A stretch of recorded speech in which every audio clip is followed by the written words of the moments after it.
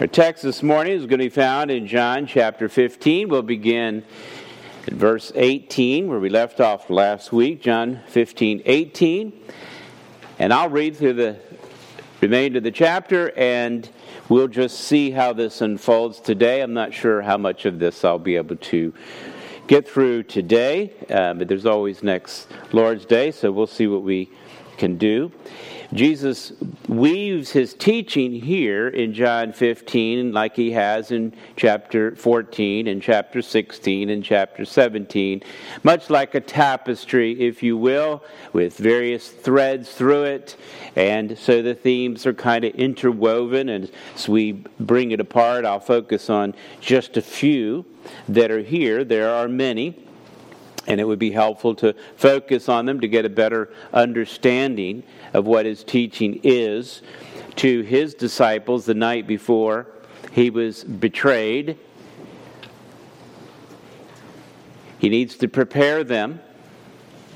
And quite frankly, this is applicable to all who will follow Christ, who will be a disciple, who will be a Christian.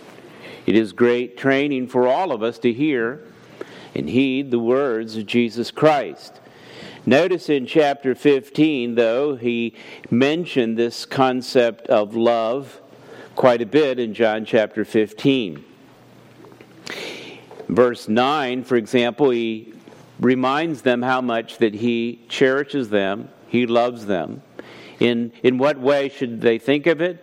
Well, in that perfect love, that eternal love between the Father and the Son, that love that will continue forever and ever.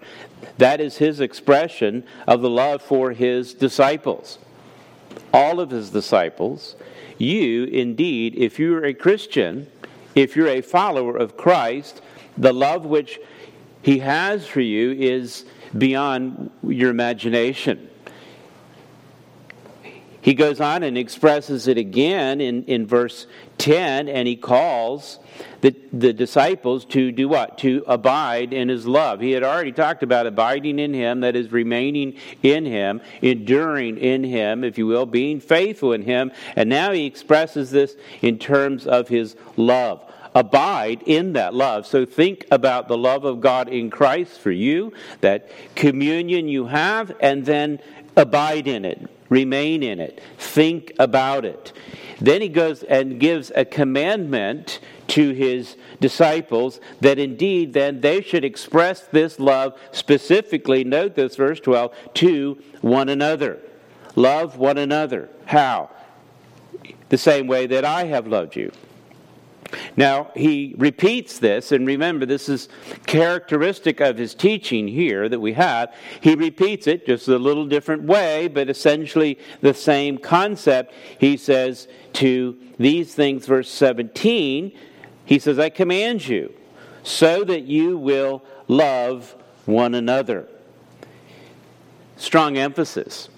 The love that we have through Christ, with God, and the love then that is expressed for one another. Verse 18 is quite a shift, because now you hear the word hate. We're at love, emphasize, and now we have the word hate.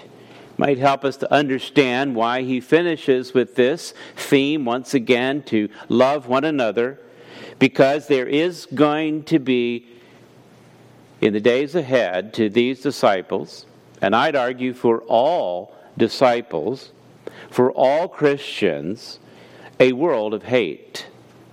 Hate for you specifically, if you are a follower of Christ. And so the command then to love one another has a great practical emphasis. The world hates you. He says in verse 18, know that it has hated me before it hated you. This if that's mentioned in verse 18 is not a hypothetical if. The construction in the original language makes that clear. We call this a first-class conditional statement. It's essentially something that is not a possibility, In other words, it might happen, but it will happen. It's just a matter of when. When that occurs, when that is expressed, know this, that it hated Christ before you. The disciples, the church, then will need to love one another because the world will hate you. How do you know the world's going to hate you? Well, Jesus said it. That should be enough. But then he emphasized it. Hey, you want the exemplar? Look at me. And we know what's going to happen the very next day. He will be crucified.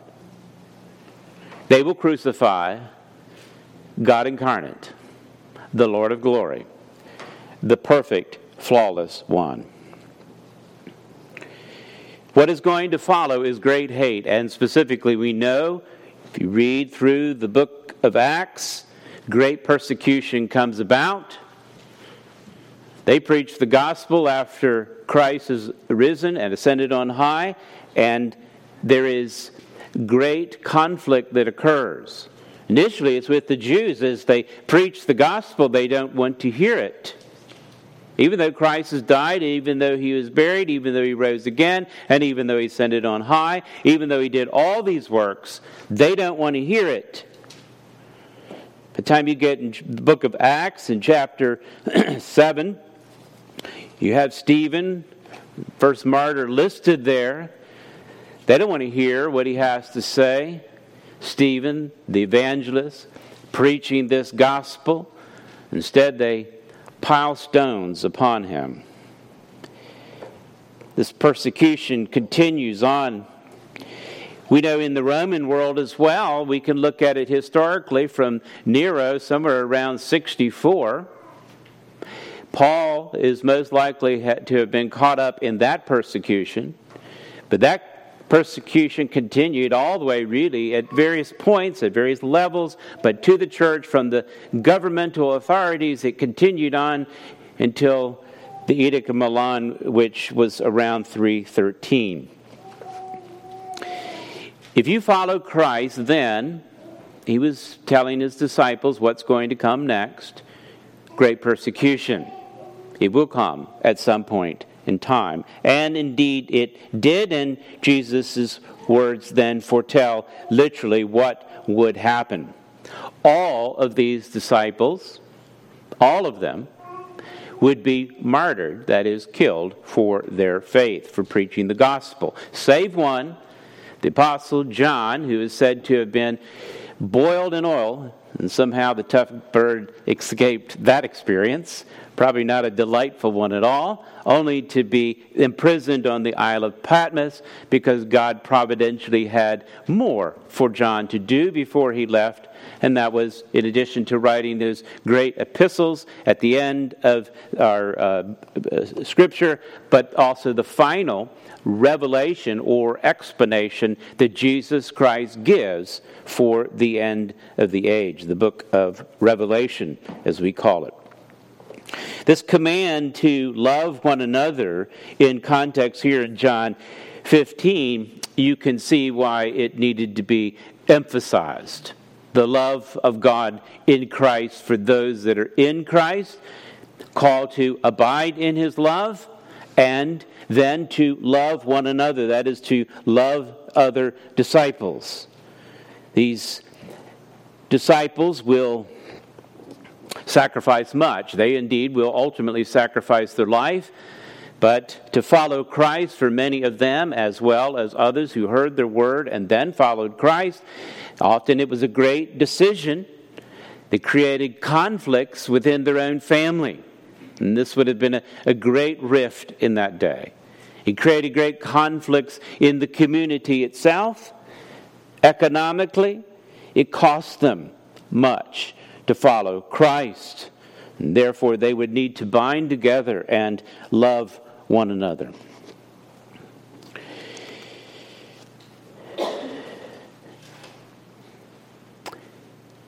It is no different today.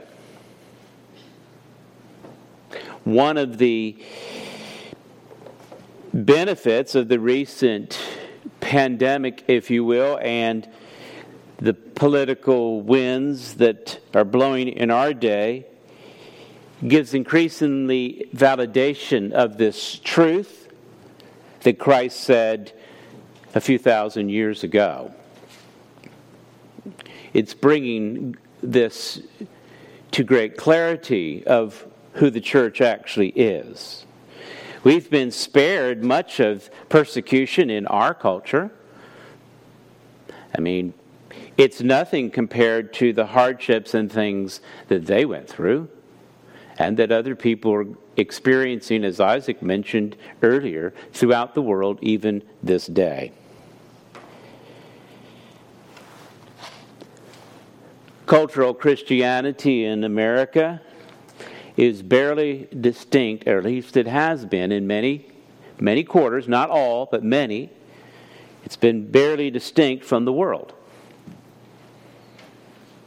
It's a form of religion that is not much more than pagan idolatry dressed up in Christian cliché.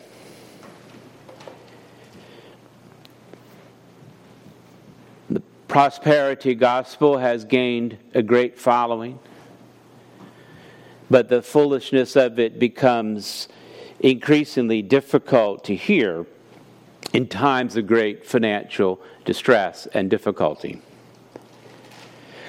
This shallowness of the seeker-sensitive movement is seen through its substantial hardships.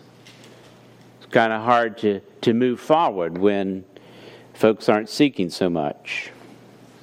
They created an environment in which, well, we would just make church as much as like the world as we can, and therefore people will come. Others have looked to empty ritual to engage in some sort of superstition, but again, the realities of hardship make those difficult to do when facing a real crisis. We haven't experienced much hardship in comparison to other times, people, and places. I think largely we have been spared that because of the at least some of the positive footings that describe the foundation of our country. There's a great Christian heritage, or at least those who affirmed that concept by our founders. And if you're not sure, read some of their works that they wrote for a long time, and those that were in leadership of our country, the kinds of documents that they wrote. And if you're not sure about that, it's actually etched in stone. Just take a tour around D.C. whenever the gates come down. It's actually etched in stone in many of the monuments. Scripture itself, attributions to God, calls for prayer. But as we drift more and more towards a secular society, that is one that is guided more by the mind of man, certainly godless, or a mind that has an image of God other than who he actually is, that may actually bring greater clarity to the church of who really is in Christ. And I'll tell you, one way they'll be identified is if you hold the Christian values, that is, those values that are actually taught by Christ and his apostles, you'll find that there will be greater hostility towards you. It is appalling to me, even this day, and in many ways I weep. Many who had great influence, who called themselves evangelicals, I call them Big Eva, who control these large institutions funded by folks who want righteousness. They were very eager, many of them, not all, but many, to support leaders whose primary objective was to increase the murder of unborn children. And perhaps just as bad, to mutilate young girls. in a concept they call transgenderism. It is scary and an alarming trend. And those two things are just affirmed by the current administration. They promised that they would pass the Equality Act, and by executive order they put forward some of the safeguards against abortion and have promoted this ungodly idea. But they promised that on day one, and they have kept those promises. Beloved, if you want to destroy yourself, God will allow you to do so. Paul would tell the church at Rome that he looked at the sea of humanity and said that, well, they didn't see to acknowledge God in their mind, and therefore God gave them up. He gave them up to a reprobate mind, a debased mind, and I call it an insane mind.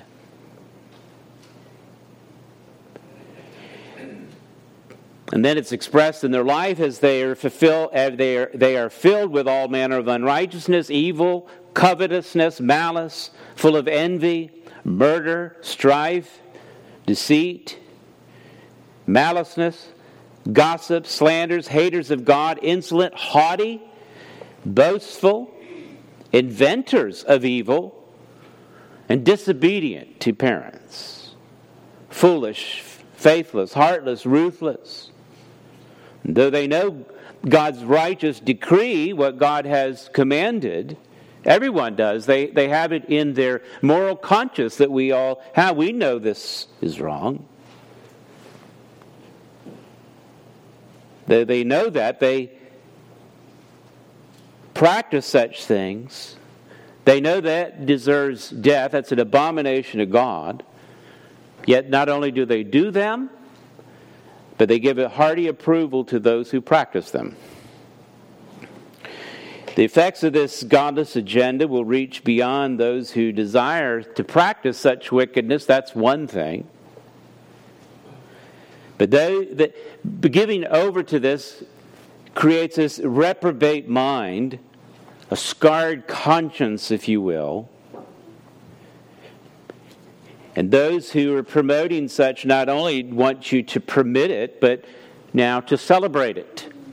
And if you're not in celebration, affirmation of it, any condemnation as Christ gave, as the apostles gave, will then be considered hate speech,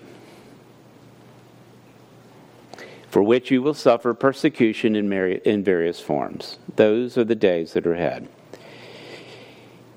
We should expect it. If you live for Christ, if you have the mind of Christ, not a reprobate mind, you will be hated by those who have a reprobate mind. Paul told his young protege who was going to follow him in ministry, not about the great wealth and riches and notoriety, power and privilege that he might get. No, he told young Timothy, indeed, all who desire to live godly in Christ Jesus, that is, directed by all that Christ has taught, abiding in Christ, right? You're following Christ, Christian, all who desire to live godly in Christ will be persecuted. And then he describes the future. While evil people and impostors will go on from bad to worse, deceiving and being deceived. That's 2 Timothy 3:12 through 13. This is the last book Paul wrote before he got his head chopped off. He had to prepare a young man for ministry. He would be facing this: bad to worse. It mitigates against some eschatology that has the idea that things are going to get better. That eschatology wanes a bit in times of great trouble, as it did in both world wars and certainly as it is yet to come. No, I don't think it's going to get better. It's going to get worse. Jesus spoke of this, said that the world would hate you. The apostles said that very same thing. It is going to go bad to worse. And how do you know if the world hates you? Know that it hated Christ. Have we read the gospel? And you're going to see it unfold as we continue to read through the Gospel of John. Encourage you to do that. How was the perfect one treated? Christ. They killed him. They hated Christ. If you follow Christ, expect them to hate you. That's what he's saying.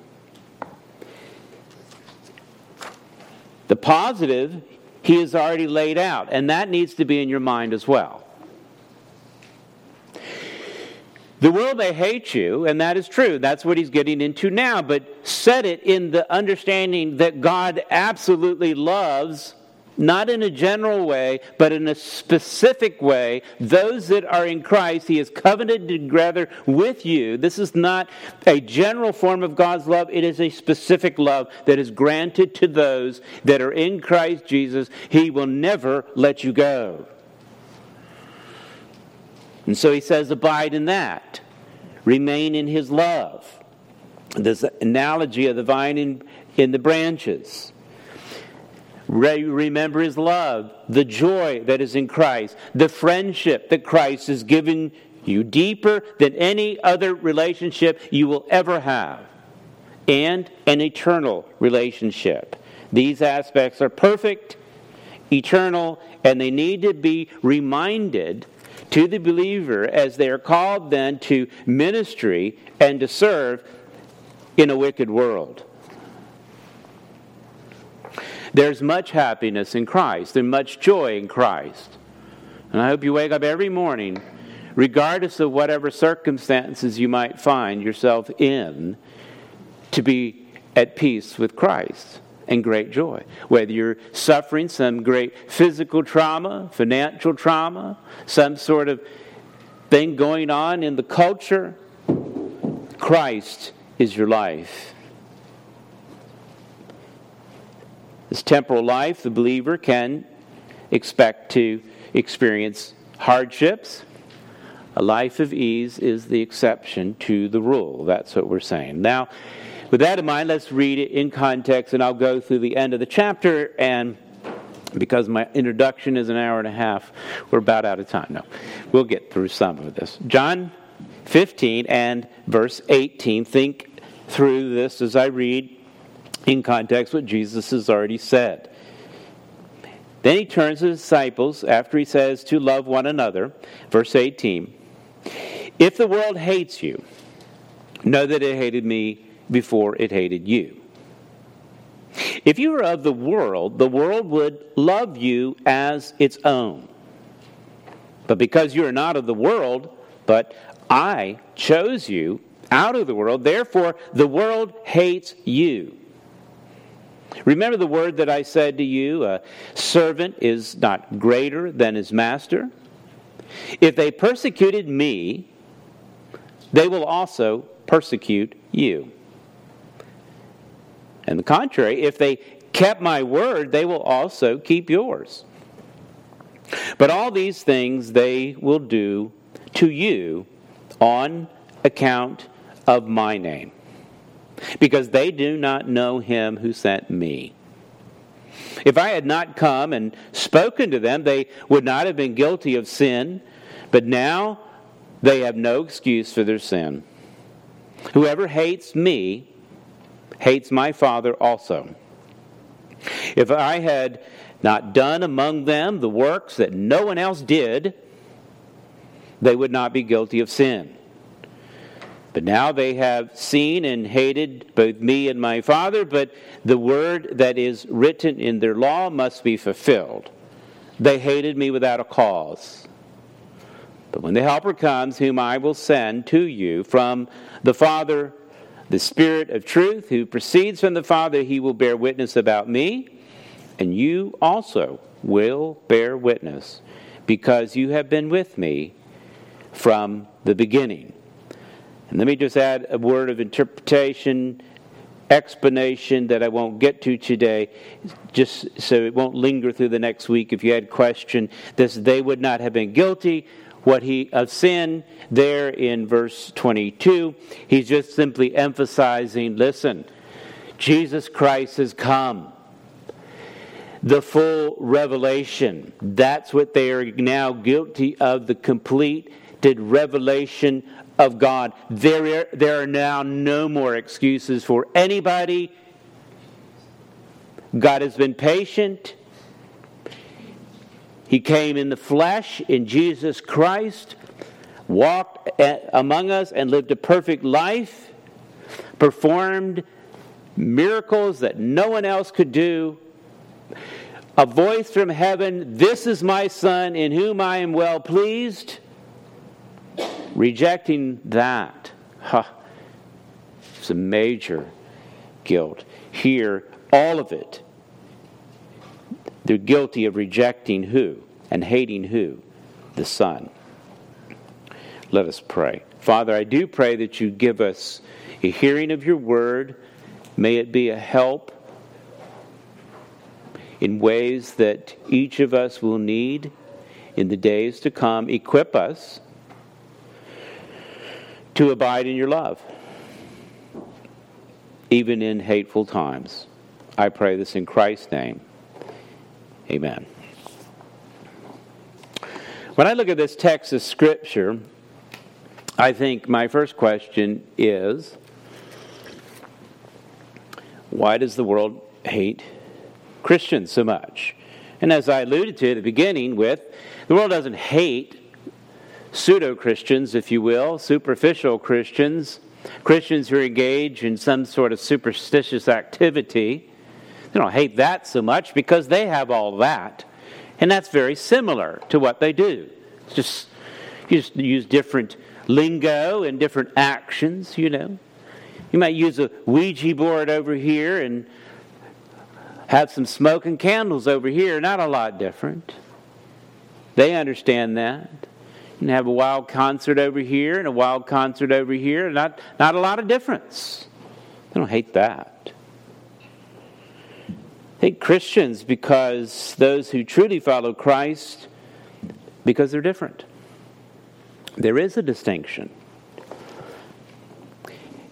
And by the way, again, with me, when I think of it in my culture, I have not experienced much persecution. When I hear these words from Paul to Timothy, I think, well, you know, I get a little, but not a lot. Maybe more is on the horizon. I don't know.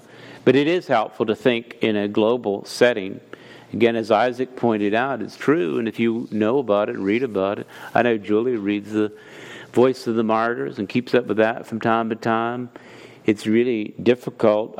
There's many sources you can go to. I looked at one the other day, and according to this one, it's called Open Doors. They said that Christian persecution is higher today than at any other time in modern history. Again, from my worldview and perspective, from my front door to my back door, I don't see a lot, not terribly so, but certainly in other countries. And they go on to mention that 1 in 9 Christians worldwide experience high levels of persecution. Thousands killed for their faith. Thousands detained without any kind of trial or sentence. Imprisoned. Attacks on tens of thousands of buildings, churches, and facilities.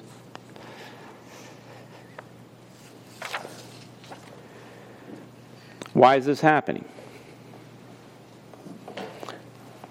And will it happen in our culture? This article goes on to try to explain why it happens. They said they blame authoritarian governments, which may have ideas, religious ideology, and particularly Islam. Various extremist groups, as they note, violent war groups, and so forth. Oh, they have some relationship to it, but but not really according to our text. I don't think it gives us the answer as to why. There's something much deeper. Look at verse 18 in our text. The world hates you, Jesus said. No, it's hated me. It hates you if you're a true Christian in Christ because the world hates Christ. They don't hate a caricature of Christ. They don't hate the imagined Christ. They hate the incarnate Christ. That's who they hate. And how you even know him, there is one source that is right here. It isn't come from the mind of man, it comes from the mind of God. It is written in objective truth within Holy Scriptures. All persecution against Christians is really persecution against Christ. Remember, the Apostle Paul, before he was converted, he was called Saul. He was there and was a witness to Stephen's martyrdom. Christ met him and called him out and said in Acts 9, Saul, Saul, why are you persecuting the churches? No, that's what he's doing. But he said, why are you persecuting me? The reason Paul was persecuting the churches is because he was persecuting Christ. He didn't fully recognize it. This persecution of Christ, it emphasizes here this oneness that the Christians have with Jesus Christ. If you persecute the church, you're persecuting Christ. Jesus has already taught about this mutual relationship to those that are Christians in him. Verse 5 of chapter 15. You remember? Whoever abides in me, and then I in him. There is a remaining on both sides. That is a mutual relationship. Get this, the world hates Christ. And if you're abiding in him and he's abiding in you, guess who's going to also be on the hate list? You. Why? Because of Christ. That's his point. Look at verse 19, and I would just categorize this as the reason why the world hates, because Christians are in Christ, and therefore that makes them counter-cultural. Opposite. That's what creates the distinction. Look at verse 19 in our text. The world hates you, he says, but if you were of the world would love you as its own. See his point? You're not of the world, therefore they hate you. If you were of them, they love you. But because you're not of the world, therefore the world hates you. World here is the word cosmos. It just means a orderly system, if you will. That's what he's talking about. He's not talking about the planet. He's talking about ideologies of people. It's used here to describe a culture that is a culture from the perspective of fallen man, under the influence of Satan. World here is used as descriptive of that realm, if you will, a realm of deceitful wickedness that characterizes the influence of Satan since the fall of mankind. Now, we'll jump around a little bit in Scripture, so you might want to keep your finger in John 15. We'll be back. But I'd rather you see the text in which this is described, this cosmos, this world. Paul elaborates on it in the book of Ephesians chapter 2, and I invite you to turn there. He describes what this world system is, Ephesians 2. And of course, he's writing this letter to the church at Ephesus, describing their condition, and it helps us understand the condition of the world. Prior to coming to Christ, Ephesians 2:1, he explains their condition. You were dead in trespasses, in sins in which you once walked. That is, their natural condition is spiritually dead due to sin, the sin nature they inherited from Adam. And it characterizes then their lifestyle. That's what it means by walk, their lifestyle. So what did that lifestyle look like? Continuing, following the course of this world, note that. 2, following the prince of the power of the air, the spirit that is now at work in 3, the sons of disobedience, among whom we all once lived. He's describing what the world is. It's the course of this world. That is, the ideologies of this world, this system, this culture. That which comes from the mind of men. And what is that influenced by? What is that directed by? He calls him the prince of the power of the air. That's Satan. It is a satanic system. And it is the spirit that continues to work, that ideology, that culture, in who? In the, and he describes, the sons of disobedience. This is in contrast to those that are in Christ. They would be the sons of obedience, right? If you love me, Jesus says, you will obey my commands. He says this over and over and over. One of the ways you can determine which son you are of obedience or disobedience is what is the direction of your heart. Again, he's not calling for, and I hope you don't miss that, he's not talking about a perfection in how you walk. He's talking about the direction of your walk, right? They're not sinless, but they do sin less in the sense that they are convicted of their sin, confess their sin, forgiven their sin, and have an inward drive towards obedience to Christ because they love Christ. Not to fulfill some list of requirements, but there is a love of Christ that compels them to want to be obedient. And so this is the contrast of who they once were. They were sons of disobedience. They followed the course of this world. They were just like everyone else, flowing down the stream of humanity. And whether they're aware of it or not, which most are not, it is directed by an influencer, none other than the one from the very beginning. You know, the liar, the murderer, Satan himself. Verse 3, he reminds the church at Ephesus, this is how everyone is. This is the default state, among whom we all once lived. And how do they describe it?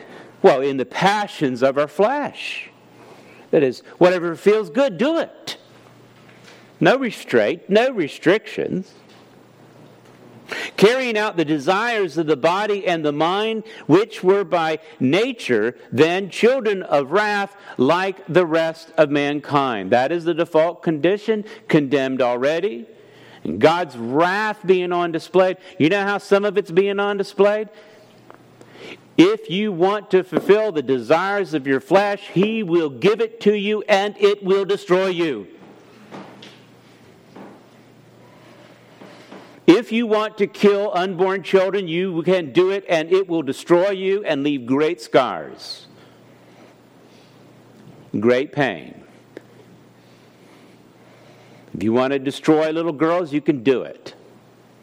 It will bring a culture down.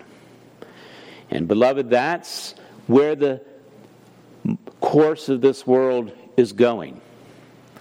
Stand up against that, and you will be persecuted, and maybe more so in days to come.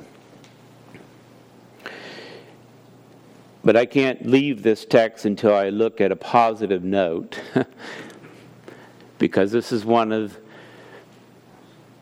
the weeping places in Scripture, isn't it? Verse 4. Because I'm in that group of following the world, following the prince and the power of the air, a disobedient son whose wrath of God is justly on me. But something happens. God, verse 4, being rich in his mercy, because of the great love with which he loved us, even when we were dead in our trespasses, he made us alive together with Christ. By grace have you been saved, and has raised us up with him and seated us with him in the heavenly places in Christ Jesus. God, who is rich in mercy. And here great praises flow, doesn't it? His great love with which he loved us. These terms are put together. And then notice how you have life, and that life is where? It is in Christ. Raised up together with him forever and ever.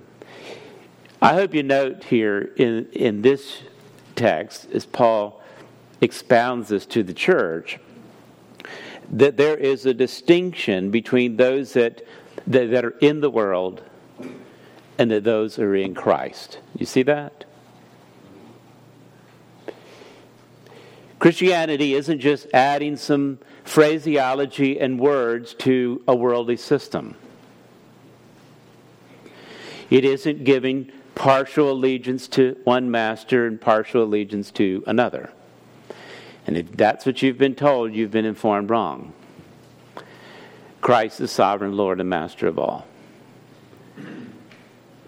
And he calls for absolute obedience to him.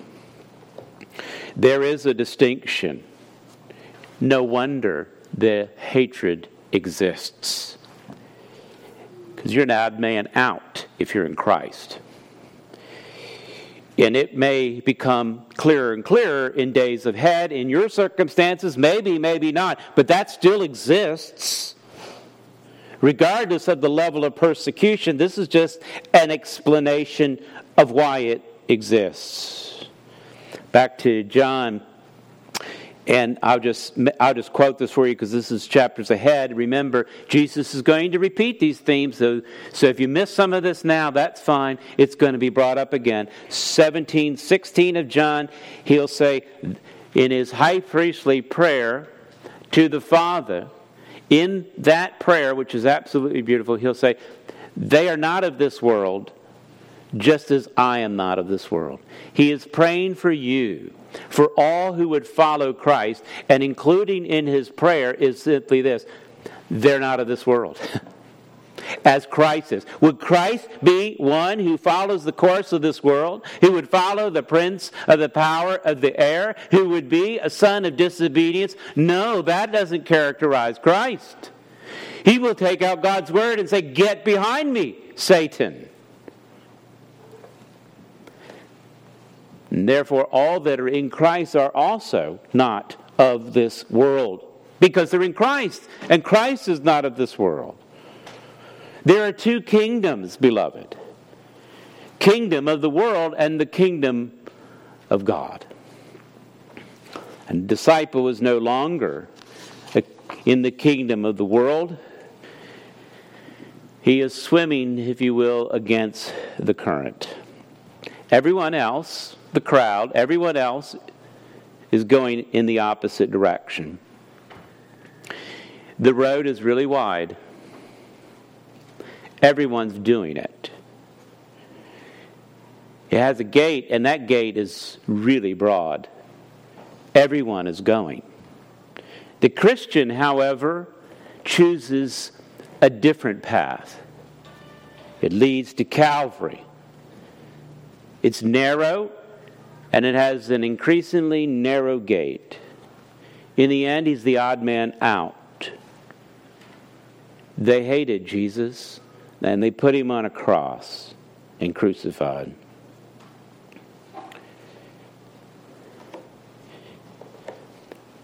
As I think about this, particularly the hatred of the world and the world system, I can see why some people would hate me. I can be arrogant and prideful, highly opinionated. Sometimes I get a little hot under the collar, believe it or not. Impatient, frustrated, maybe a touch of anger. Just not as kind as I need to be. I don't want to do that, but occasionally I do it. So I can understand why some people would be annoyed with me and maybe not like me and maybe even hate me. But why would they hate Christ? He always did righteousness. He always said it in the right way. Any anger expressed was righteous indignation. And they couldn't even respond or deal with him when he cleared the temple out. Even though there were plenty of folks in the Roman guard right there. And plenty in the temple guard. They didn't touch him. When he asked them, is there anything I said wrong? Their mouths were shut. Not me. But ultimately, beloved, I think what's the emphasis here in Christ is it isn't just because occasionally you do something that irritates people. Maybe you said the right thing but didn't say it as perfectly as you should have, or whatever it might be. In the end, that's really not it. Say it as well as you can, as perfectly as you can. It's really not about that. It is because they hate Jesus Christ. That's why. He is not of this world.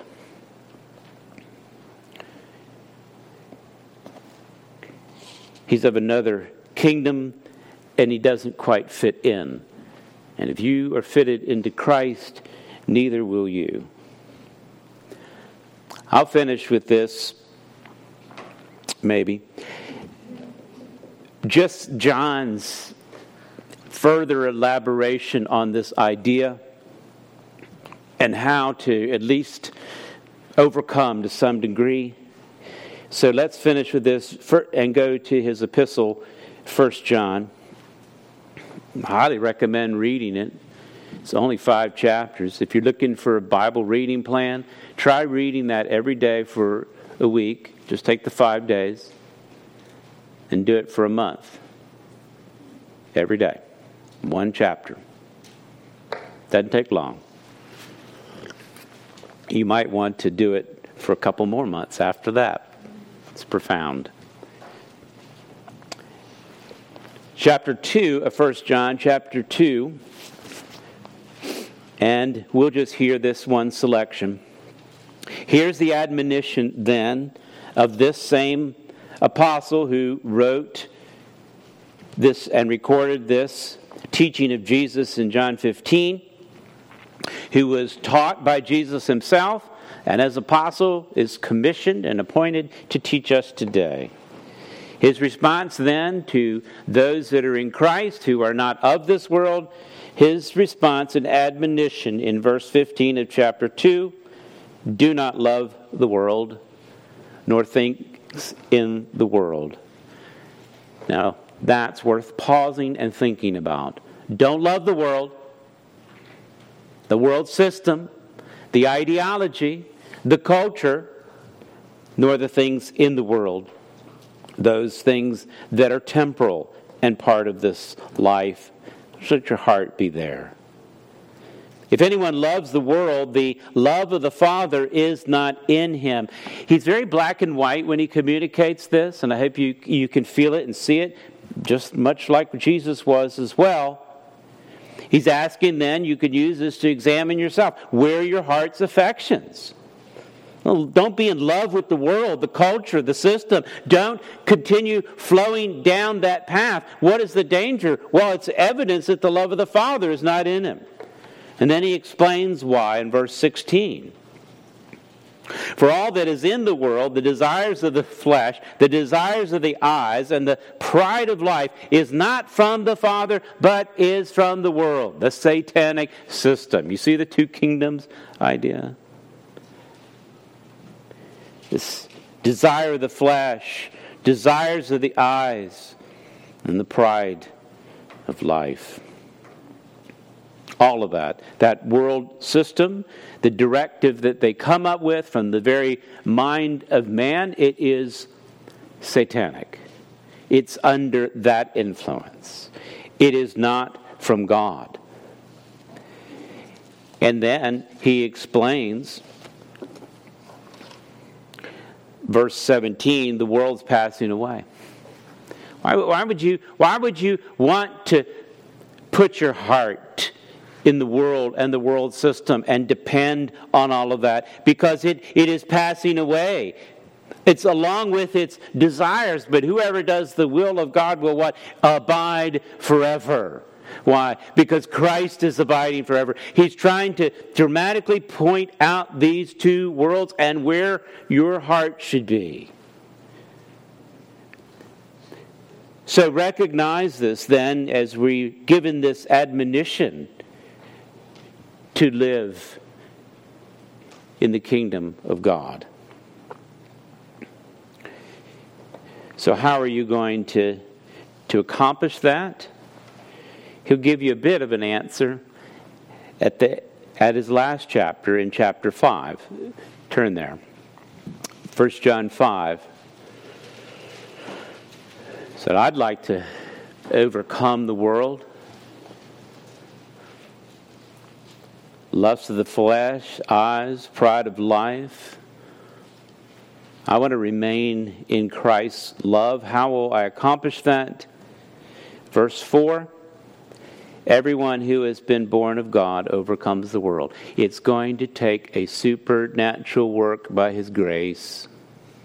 You'll have to be born again, born from God, born from above. And those that are will be then equipped to overcome the world because Christ has overcome the world. He'll say this, and this is the victory that overcomes the world, our faith. It's not talking about your ability to believe. He's talking about faith in that person, that is in Jesus Christ, who said it's finished, who has overcome. He is victorious. Who is it that overcomes the world except the one who believes that Jesus is the Son of God? Do you confess Him as Lord? Do that always. Abide in Him, and indeed, the rest will just pass away. Let us pray. Father, I do pray that your people would have great faith. Great faith not in their abilities to slay passions that are not from you, feelings that do not come from faith, but because of Christ our Lord, who is indeed praying for us continually. And I pray our faith would be made strong by Jesus Christ our Lord. Give us great comfort in the love of Christ and great courage as we face whatever might come our way, that we find our strength in Christ and Christ alone. I pray in His name. Amen. Beloved, take a moment to think on these things privately where you indeed are.